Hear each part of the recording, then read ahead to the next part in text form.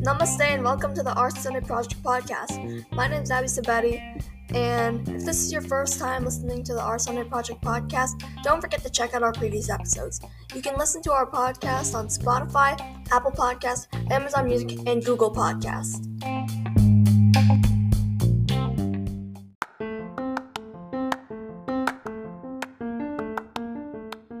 Have you ever seen an FNF cover, like this?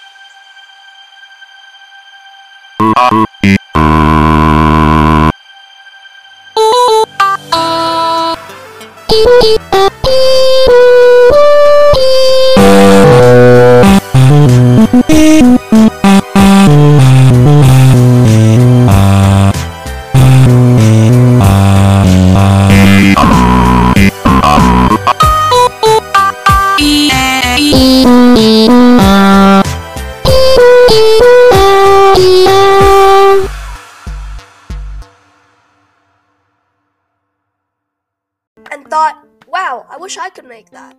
Well, you've come to the right place. I'm going to teach y'all how to make FNF covers using FL Studio on the Mac.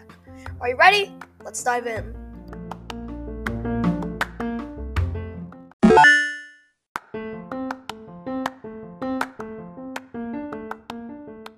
First, you'll need to download FL Studio because you can't use this tutorial if you don't have it. Also, I'm not getting paid for this. You don't need to pay, just go into trial mode. Then, you'll need to find a MIDI file. Just search up song name, MIDI download.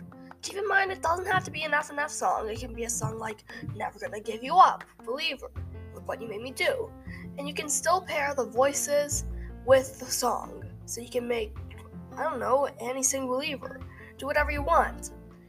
And also keep in mind that some MIDIs don't sound exactly like the song.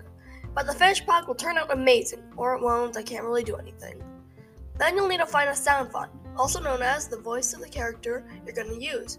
To find a specific sound font, just search up character name, sound font.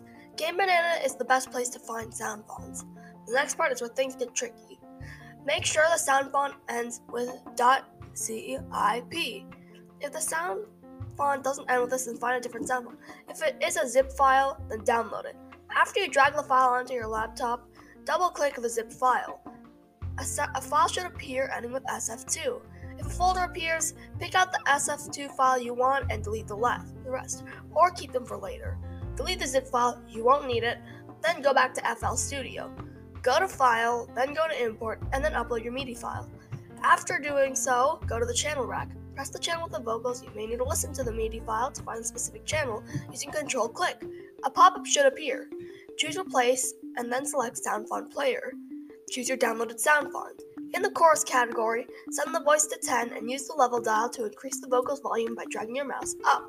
But don't put the volume all the way up, or the finished product will sound weird. Test the sound font on the MIDI. If it doesn't sound in tune, trash the sound font and find a different one, because there's no way you can fix this.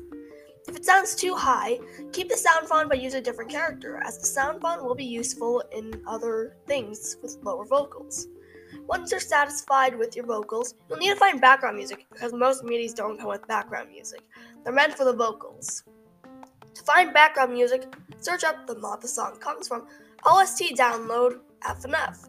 Scroll through the list until you find your song's instrumental. Then download it as MP3 file and then drag it into the studio.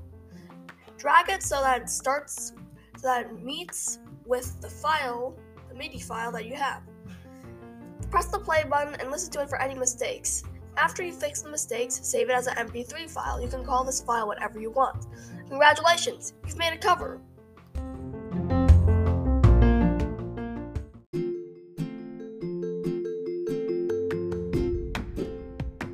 Thank you for listening to the Art Sunday Project podcast.